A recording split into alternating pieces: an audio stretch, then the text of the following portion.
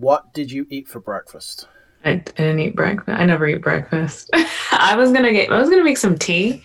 I didn't have time, so normally it would be tea.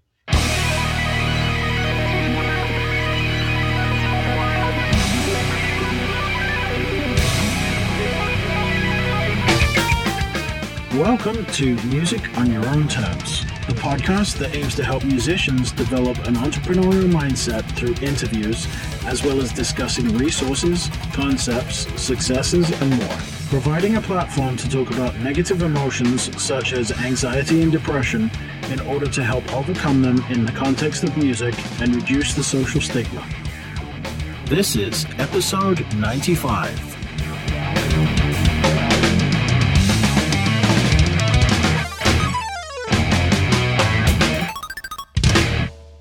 Sponsored by the Skinny Armadillo Printing Company in Fort Worth, Texas, offering screen printing, embroidery, laser engraving, and a range of other services. Go to theskinnyarmadillo.com to learn how they can help you get your merch business to the next level. If you enjoy the podcast, there are a couple of ways you can help support me and spread the word. You can buy some merch at store.musiconyourownterms.com and also sign up for the mailing list to stay in the loop.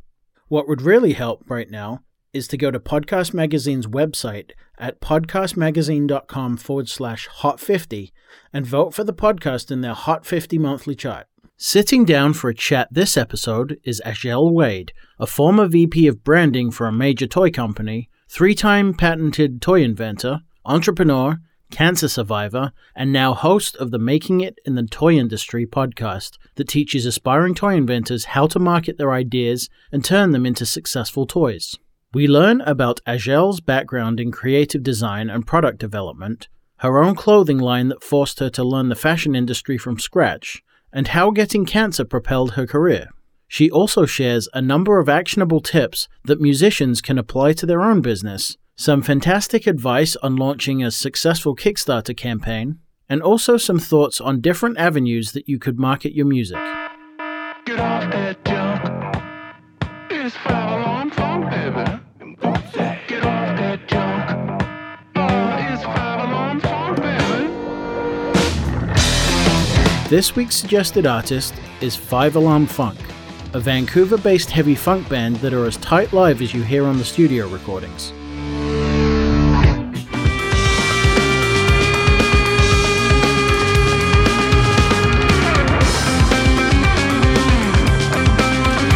I discovered these guys a number of years ago and fell in love with how well they mixed various other genres into their funk sound and the raw energy they put into everything they do.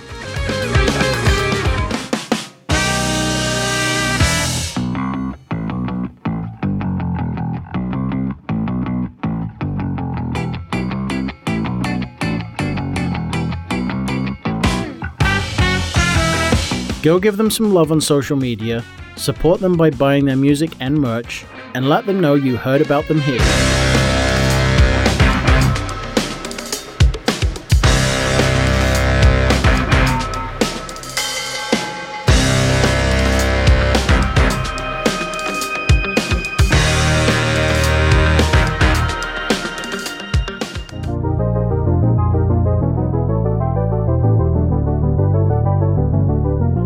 Here's my interview with Azhelle Wade.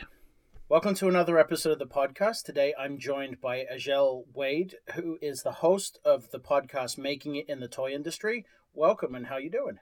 Thank you. Thank you for having me. I'm doing great. Just stressing out about building that course I told you about, but I'm great. Yeah. Awesome. My podcast is about musicians. So obviously people are going to wonder, why do you have, a toy inventor on your podcast? But first of all, the whole podcast was set up to promote entrepreneurship. But also, I really feel that there are so many different industries that musicians can look at to gain information. I think if you do that, then you actually get better ideas because you're looking outside the box. Let's talk about your podcast and, what you do. That's really funny because that's exactly what I teach people on my podcast for toys. I say, look at every other industry for inspiration. Because if you just look at your competitors, you're just going to come up with different versions of what's already out there. For sure. right? So, but the other reason I wanted to be here is because I find a lot of people in creative jobs always have, they all want to make toys, or they all have an idea for a toy at one point, at some point. And so I felt like people don't know that this is a real thing that you can do. I didn't know until I started. So I always try to reach out to creatives in other fields because the toy industry needs better toys. Right. Yeah. And musicians need better ideas for, for their products. So Yeah, I'm really excited to get stuck in. And I feel like another area that musicians can do is like toys. Like I did a toy recently with like a sound clip in it, and we needed like this really awesome, like it was an 80s boombox toy, and I needed like some 80s music, and I ended up buying something off of Audio Jungle, but it would have been way better to have some original high quality. It was like 20 seconds of audio, but still, there are toy companies, like big toy companies, that'll pay for music to put in plushes or products or things like that. That's an area I didn't even think about, but yeah, that's really, really cool. That's a really cool idea to partner up with a toy brand and like get your music out there. I mean, yeah, that's spinning my wheels now. Awesome. Yeah. But let's talk about your podcast. I mean, what how did you set it up? What was the impetus?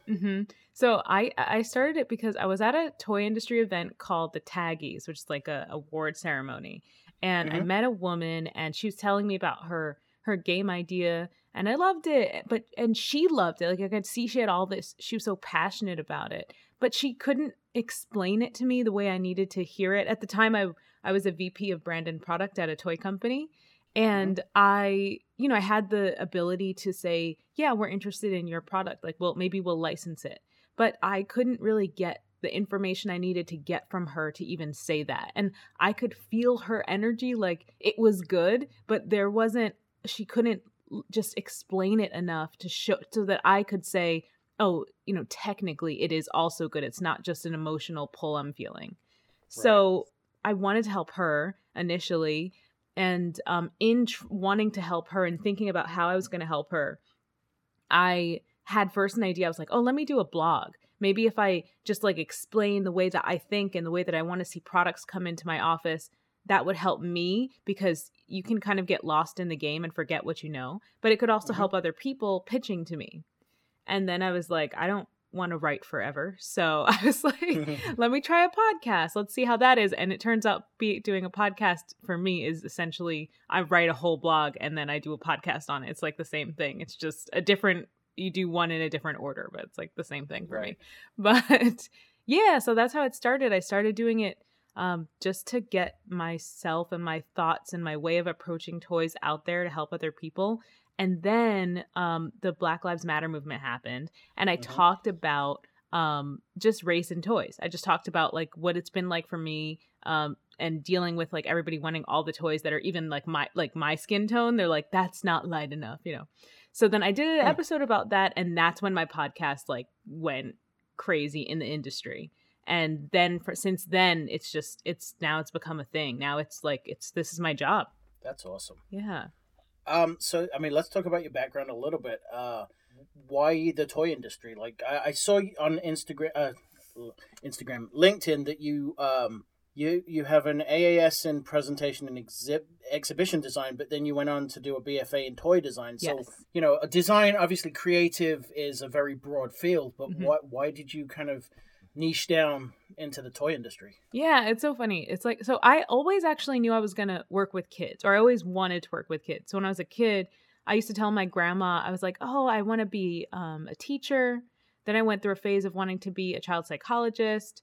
And then I just realized I needed to make more money than a teacher was going to make. And then the Sixth Sense freaked me out about being a psychiatrist or psychologist, because I was like, oh, if I do something wrong, the kids are going to come for me. Like I don't know. That's where my mind went. And then, and then honestly, it's just money is what kind of brought me to the school I went to. So I was at the time very conscious of how much college was going to cost. So like being a New York resident, I had like two options because I knew I wanted to do some form of art. So I had two options, and it was FIT or if it was like SUNY Purchase. And I was like, well, I met someone that went to FIT, and she did exhibition design. And I thought like, oh, I can do like children's exhibitions, right? I can combine those two things. And so when I got into the program and I was doing all this like children's stuff, my teacher was like, there's a toy program here. And I was like, what are you talking about? That's not a real career. And I was like, can you make money doing that? And he was like, no, that's like a very lucrative business. He was like, it's actually, you can. And I did not believe it. I was like, yeah, whatever. But then that the associate's degree I have, that program is actually only 2 years long. So I had to go somewhere. So I applied to a couple of places, but I got into the toy program. They let in like 20 to 30 people every semester. So it was a big deal that I got in, and I just worked my butt off, made stuff like this so that I could, so I could graduate, get a job, and stay in this industry. That's awesome. Yeah, I mean, it's totally true that you say it's a lucrative industry. I mean, I've already had Caitlin Clausens, who is a presenter on Super Simple Songs, the Skyship Entertainment Network, and we had a conversation about the Wiggles and their merch line. Yeah, I mean, they will easily outsell any touring act. Oh because, my god! Your merch is an emotional purchase for the event. But then you combine that with an emotional purchase for your kid. Right. And like, you're not buying for yourself now. You're buying for the expression on their face when they have that toy. Yes. So bad. Yeah, no brainer. It's lucrative. Know. The amount of, like, my granddaughter loves Moana, for instance. And my wife's on Amazon like, oh, we could get this. I'm like... Really? No, I don't want this screaming chicken doll. Oh my gosh. So I have a Moana like right here. Yeah. That's awesome. Little posable action Moana. Absolutely. Yeah. But you think about it, like, a child is going to outspend with the commercialism. Yeah. I mean, obviously commercialism's a bad thing to a point, but the fact that this emotional purchase is tied to your child or grandchild in this case, makes it extremely lucrative. And then you get this adult fandom, right? Like then you get like for sure. It's just like, I don't know. That's killer. I'm just trying to figure out my notes of where I want to go. Yeah. So you also do fashion design as well. And you have a line called Costumize Me? Yeah, I actually, now that you remind me, I have an order I have to get out today. Thanks. Thank you for the reminder. I woke up, I was getting ready for this, and I was like, there's something I was supposed to do before I called in, and I could not remember it for the life of me. So thanks.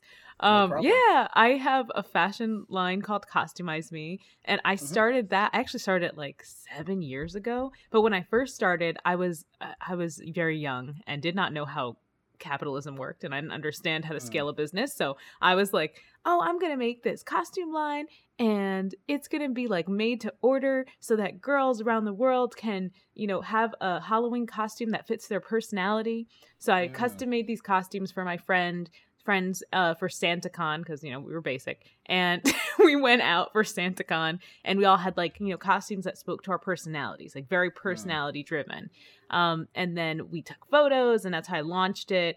And it was just completely unrealistic, because anytime somebody wanted an order, I was like, I don't actually have a degree in fashion. So I was literally learning everything from YouTube. I learned how to sew toys, right? Like this little plush zebra you see in the background.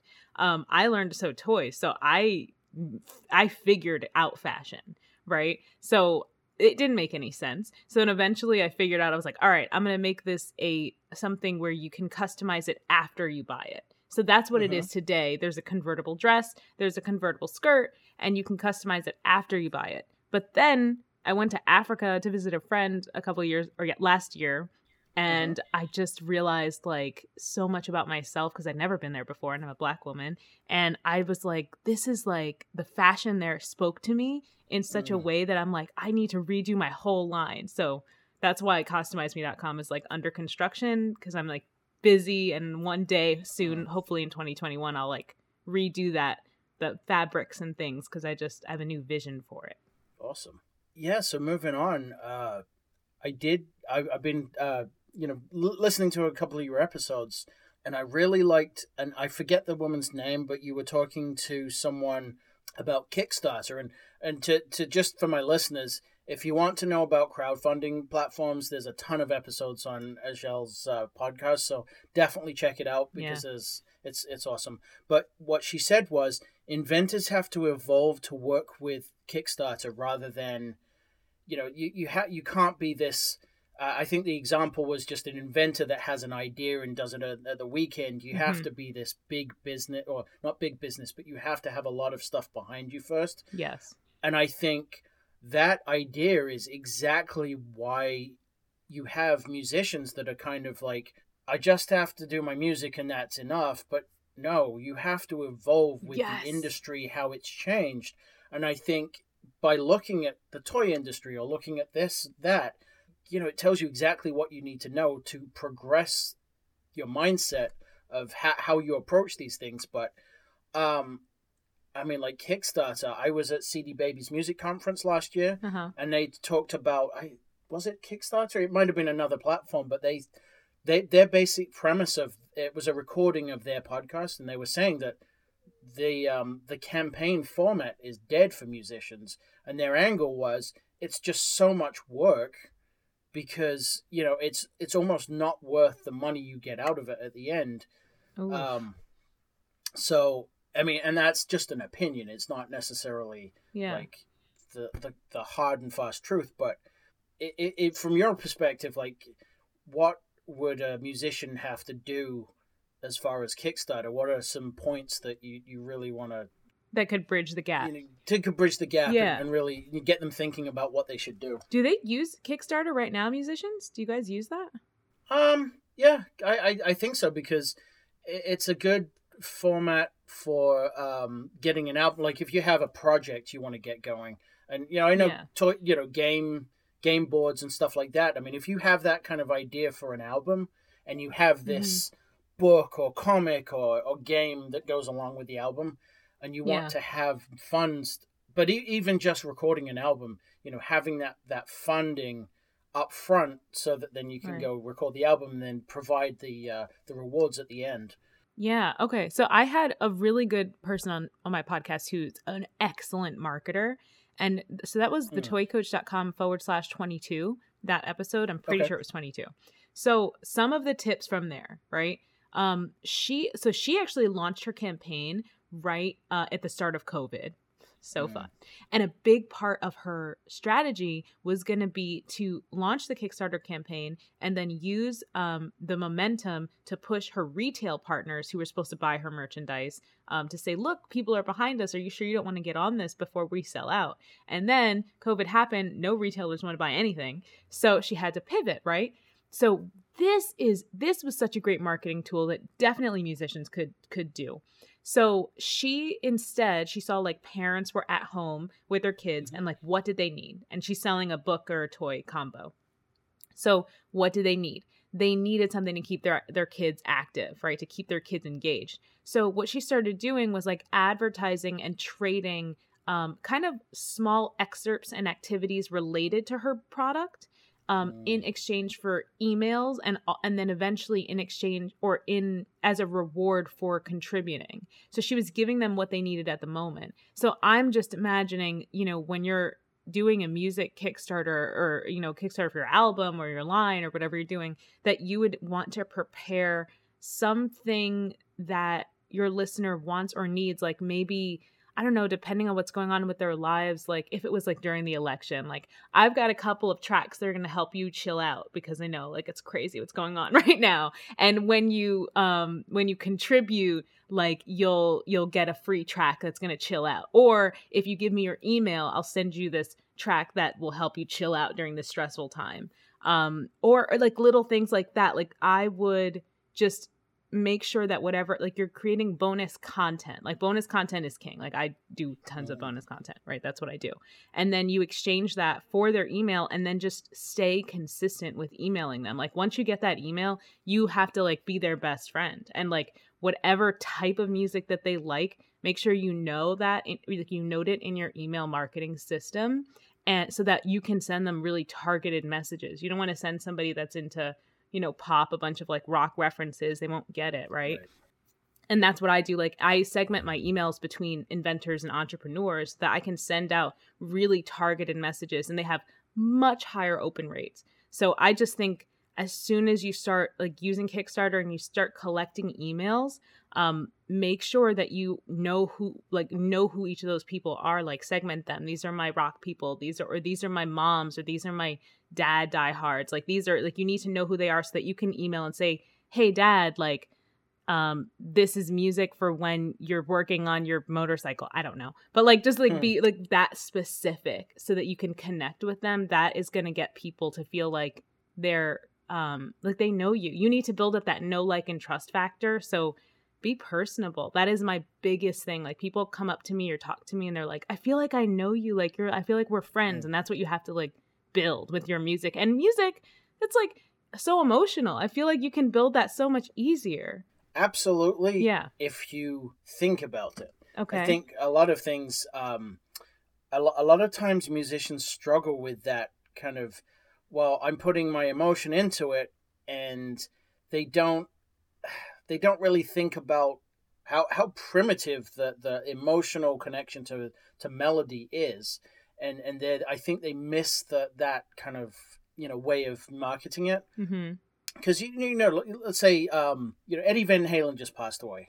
Huge guitar. I'm a guitar player, so Right. huge loss to the industry, and you see all this love on social media about him, what he meant to people, and then people who don't know the music or don't kind of get into music, they end up saying, well, why is he special? Like, why are you upset over this person dying when they're not like personally connected to you? But when you think about what music is and how important it is to the human psyche, and where it's everywhere, Right. you are actually connecting with that person on a much deeper level because they're putting their emotion into their art. Yeah.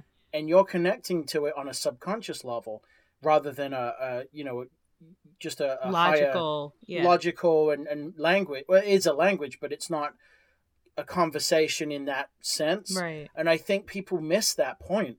It's such a huge, connection with people, and that's why you're so affected by someone passing away that's that influential. No, for sure. And that doesn't matter if it's Eddie Van Halen or it's the band that you're following that are from the same town as you. If you're really emotionally attached to that music, it's that connection, regardless. Oh, you gave me an idea for your musicians. I wonder, like, I know that, phone ringtones aren't as popular as they were when everyone realized they could first change them. But if you're going to give something away for your Kickstarter, what if you think about it being something that will repeat in someone's life so that they're building that bond with you? So maybe you're like, maybe it's not a ringtone, but now custom alarms are Yep. I mean, I'm starting to get into it on my phone. I have an Android and people hate that. So I don't know about No, Apple I'm an people. Android person. Oh, you're an Android? Okay. Yeah. But they've like in the past, I don't know, 6 months maybe, they've introduced you can put in your own, you can pull a music from Spotify and have that be your sound to wake up to. Okay. So if I was running a Kickstarter campaign for music, what if you offer something like that? Like here's like a morning wake up track. And like people are thinking like, oh wow, like this awesome free morning wake up track, but really psychologically you're just building a relationship with them, right? Like you're building this, like that's a good marketing tactic right there. That's awesome. Right? Yeah. I mean, and it doesn't have to be a wake up track, but the idea of driving that is track, something, whatever, workout, whatever absolutely. you're doing, like focus Absolutely. playlist or something. Yeah. For sure.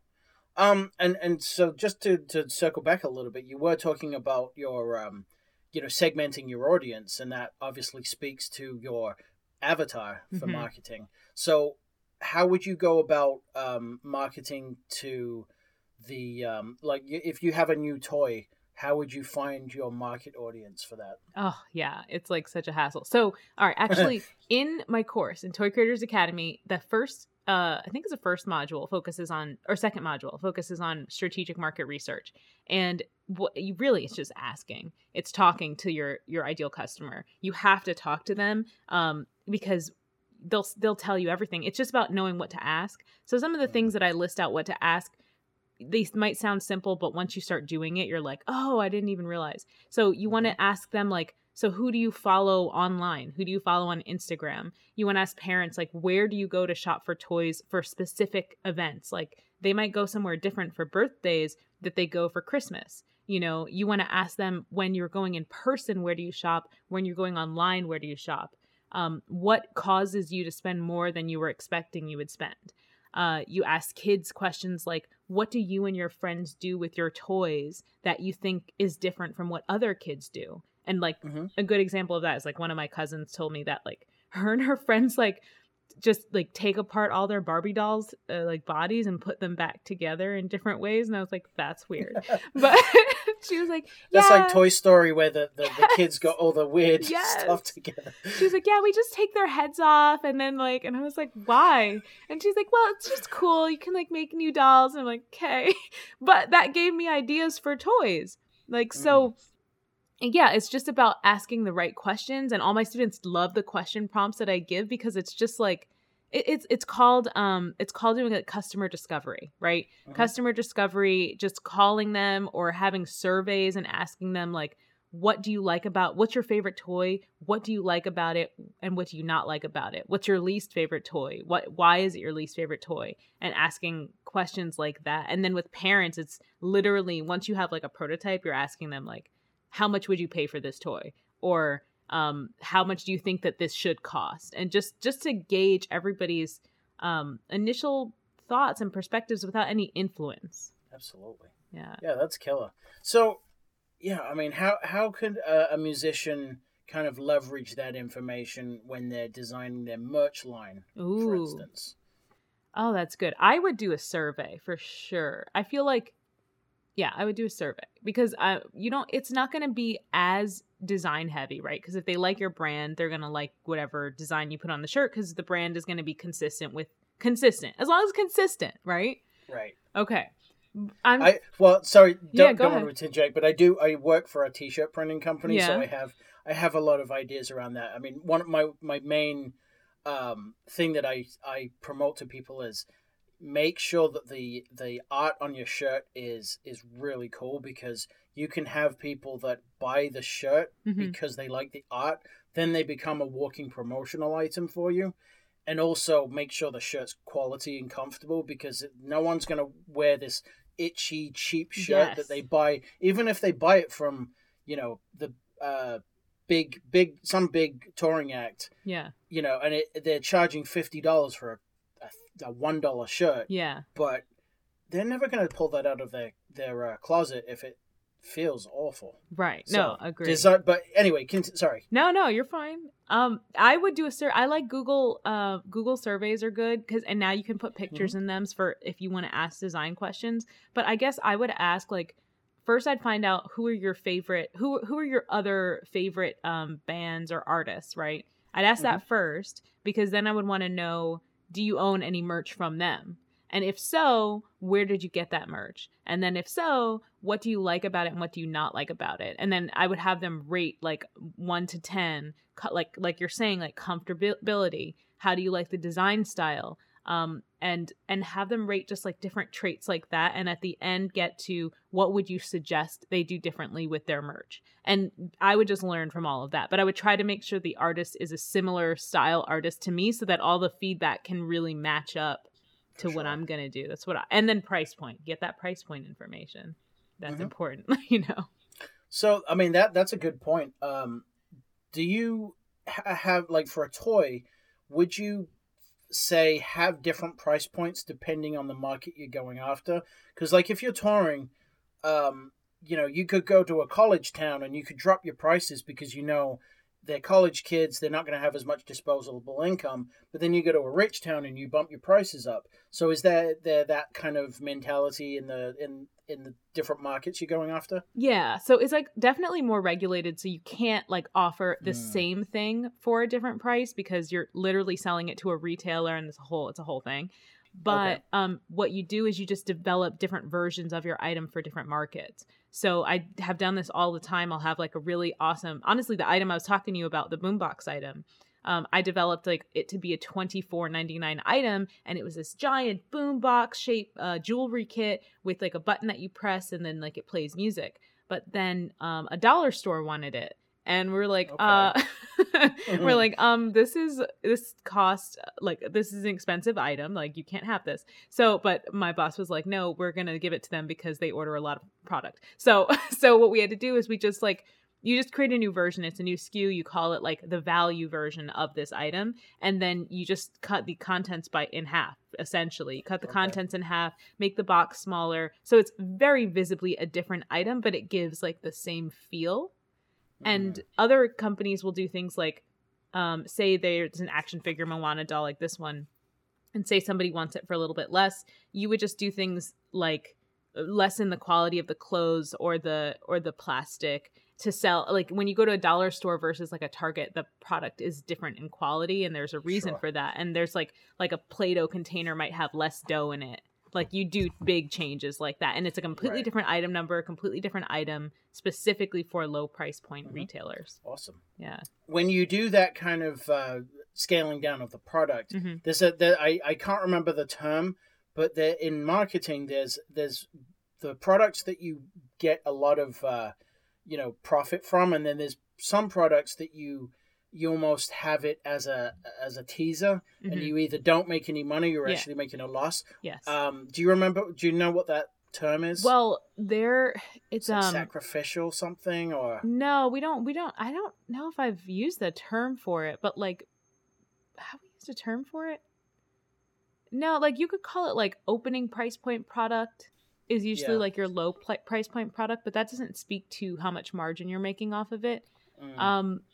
There is a term called like kind of retail arbitrage, but that's a little bit more Amazon focused. That's not. No, I don't know the term for that, but I do know what you're saying. There's some items that just to get like, so usually at a toy company, you have a relationship with a retailer, and that retailer usually gives you a certain amount of space on the shelf because you've built this relationship, or they give you a shot and you sell really well, so they want to give you it again.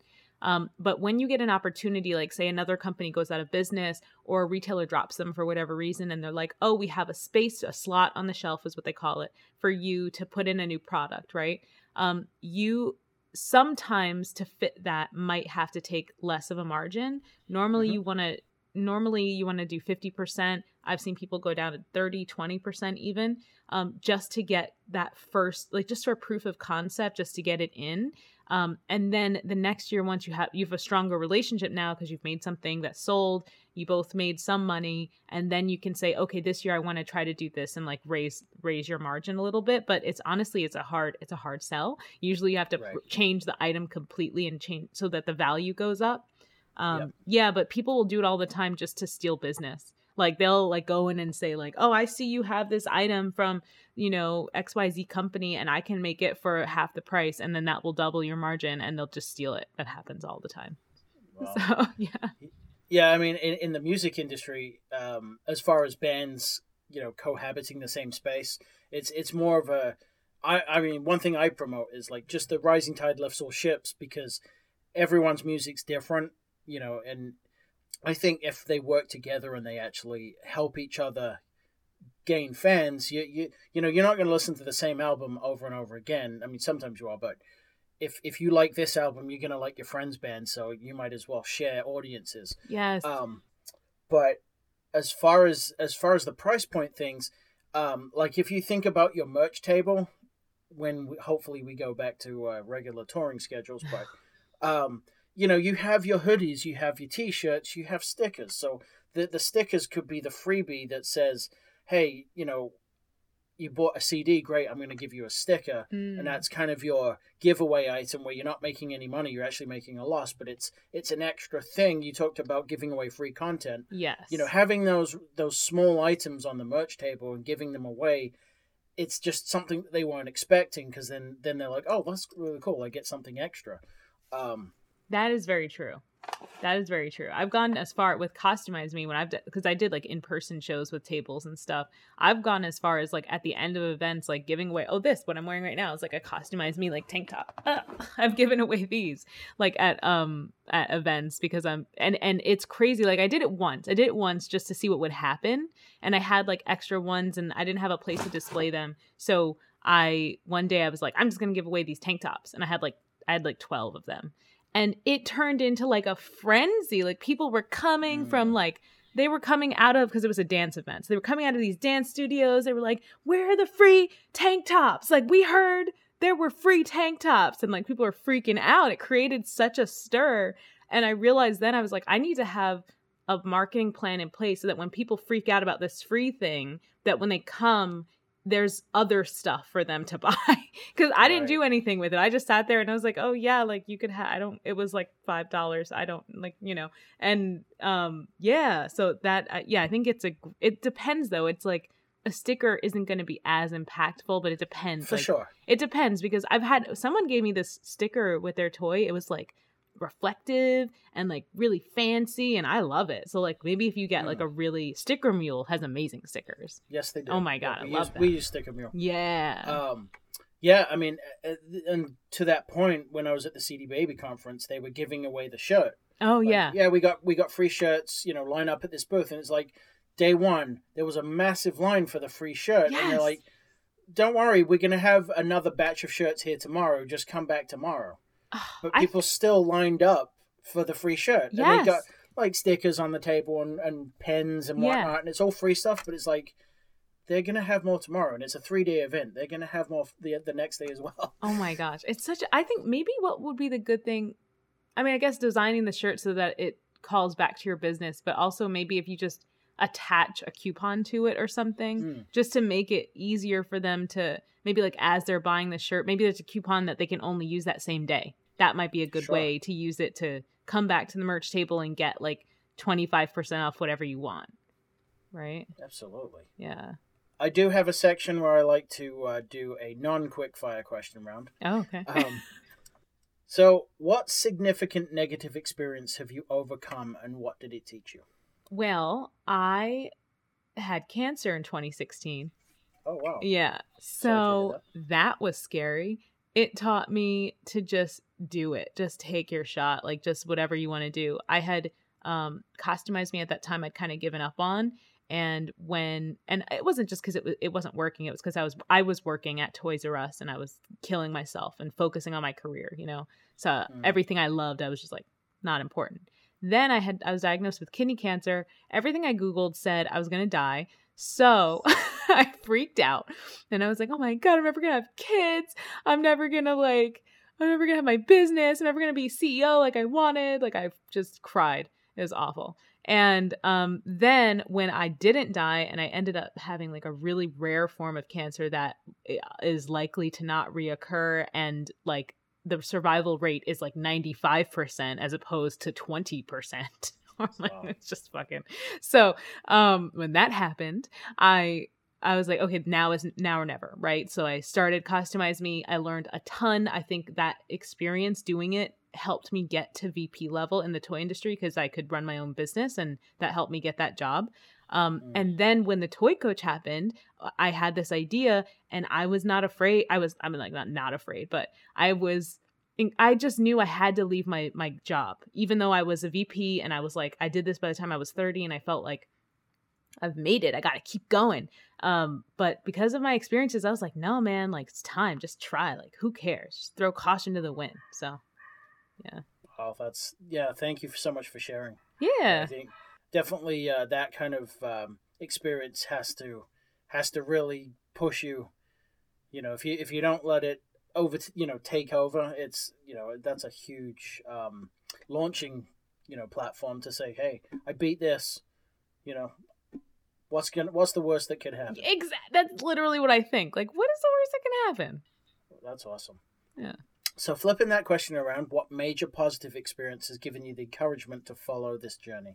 Oh my gosh. I don't even know. How can I? So much. So much. Like, I guess the first thing, so much. So the first thing that happened was someone from this organization called Women in Toys reached out to me when I first started launching my episodes. And this is before the racial bias episode. So this is before anyone really was noticing what I was doing. But she saw everything I was doing and she really valued it. She was like, you are very smart. And she was like, I love the content you're putting out there. And she wanted to put me on their platform as like their go-to educational resource. And from that meeting, like, so many other things started happening. And she just helped me believe in myself so much. Her name is Mary Kay Russell. Love you, Mary Kay, from Women in Toys. And she just put me in the public eye. Like, she made it so that people could see what I was doing. And yeah, it just, that also helped me make the decision, like, it's time to like go out on my own and do my own thing. Like, I can do this, you know? Fantastic. Final question is, what does music mean to you? Oh, music. I love to sing. Anyone needs a vocal artist. No, but no, I just love it. Like, I grew up, my mom owned a modeling agency growing up, but that also meant that my sister is like an amazing singer. So she would sing all the time. My mom and her would like harmonize, and I would just like listen to them and be like, oh my God, you guys sound so amazing. Like, I wish I could be like this. And then I grew up and like I went and took like music lessons and had like just the most life transforming experience, just learning how to open up my voice. And it just makes me feel like, I don't know, like calm, but also excited. I just love to sing, I guess. I love music that gives me goosebumps, and then I love singing and giving other people goosebumps. Just makes me happy. I don't know. Fantastic. Yeah. All right. So I like to play at the end a song from a do you have any of your own music? Or you just... No. Nope. I mean, I did write a poem once that my sister turned into a song, but I was 10, so that's cool. That great. It's like very cheesy. So do you have a friend that has some music? Yeah, I reached out to him. Give a shout out to? Yeah, I reached out to him. I don't know what he'll say yet, but his name is Eden James. He's actually like semi-famous, and we kind of met at like a New York, Brooklyn house party. So yeah, hey there, Eden. See you doing your big things. He's like always traveling the world, you know, trying to re-up his band and do all these things. So Eden James, just give you a shout out. Awesome. Any particular song? Oh, I don't remember his song names. Why you got to put me on the spot like that? I've been busy. No, I don't remember his song name. Well, we'll find out after the episode then. Yes. That's fantastic. Yeah. And to round out, any other words of wisdom that you'd like to share about anything you want? Okay, yeah, okay. So this is a great bit of advice that one of my mentors gave me. Okay, and I love this. So I live by it. He always says, I always like freak out and I'd be like, mentor, I don't know what to do in this situation. Like, I keep thinking about these two options and I just don't know which one to choose. And he'd always say, Ajel, it's not these long thought out decisions that are going to like ruin your life. It's the 2-second decisions. You only have to worry about anything that you don't think about and you make in 2 seconds. Those are the decisions that are going to come back and bite you. And he's like, but this, you've been thinking about it, you're weighing it, whatever you choose, it's going to work out. And that has like given me a lot of peace and calm in my decision making in my career. And it's also helped me slow down and make slower decisions. So that's my advice. Fantastic. Thank you so much. Yeah. This has been a fantastic interview. I really enjoyed it. Maybe next year we'll come and do an update episode. Yes. That'll be awesome. Okay. So, continued success, and I really appreciate you coming on. Thank you. Thank you for having me. This was a lot of fun. Thanks as always for listening. I'd really appreciate it if you would leave a review on iTunes, because that really helps the podcast get in front of more people just like you who want to learn from the successes, strategies, and failures of artists and entrepreneurs that I talk to. I really feel that the information coming from those guests is exceedingly valuable for the musicians community and anyone wanting to pick up tips from other people's experiences. As you heard in the episode, Ajel requested a track by her friend Eden James, who I'll be interviewing in the coming weeks for an episode in 2021. Keep pushing the needle and be excellent to each other. This is Eden James with Black Book.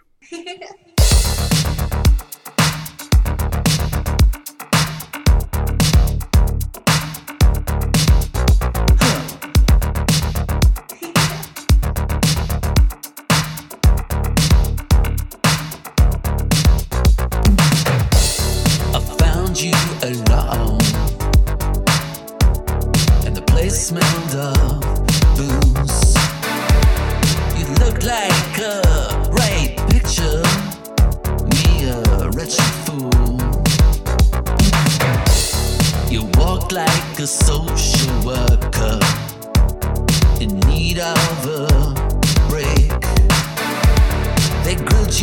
like a broken preacher. Oh, ran right out of faith. Gonna put you in that black book. Gonna get you on your way down. They're gonna get you on your back foot. Gonna get you when you're down, down, down. You lost your habitation.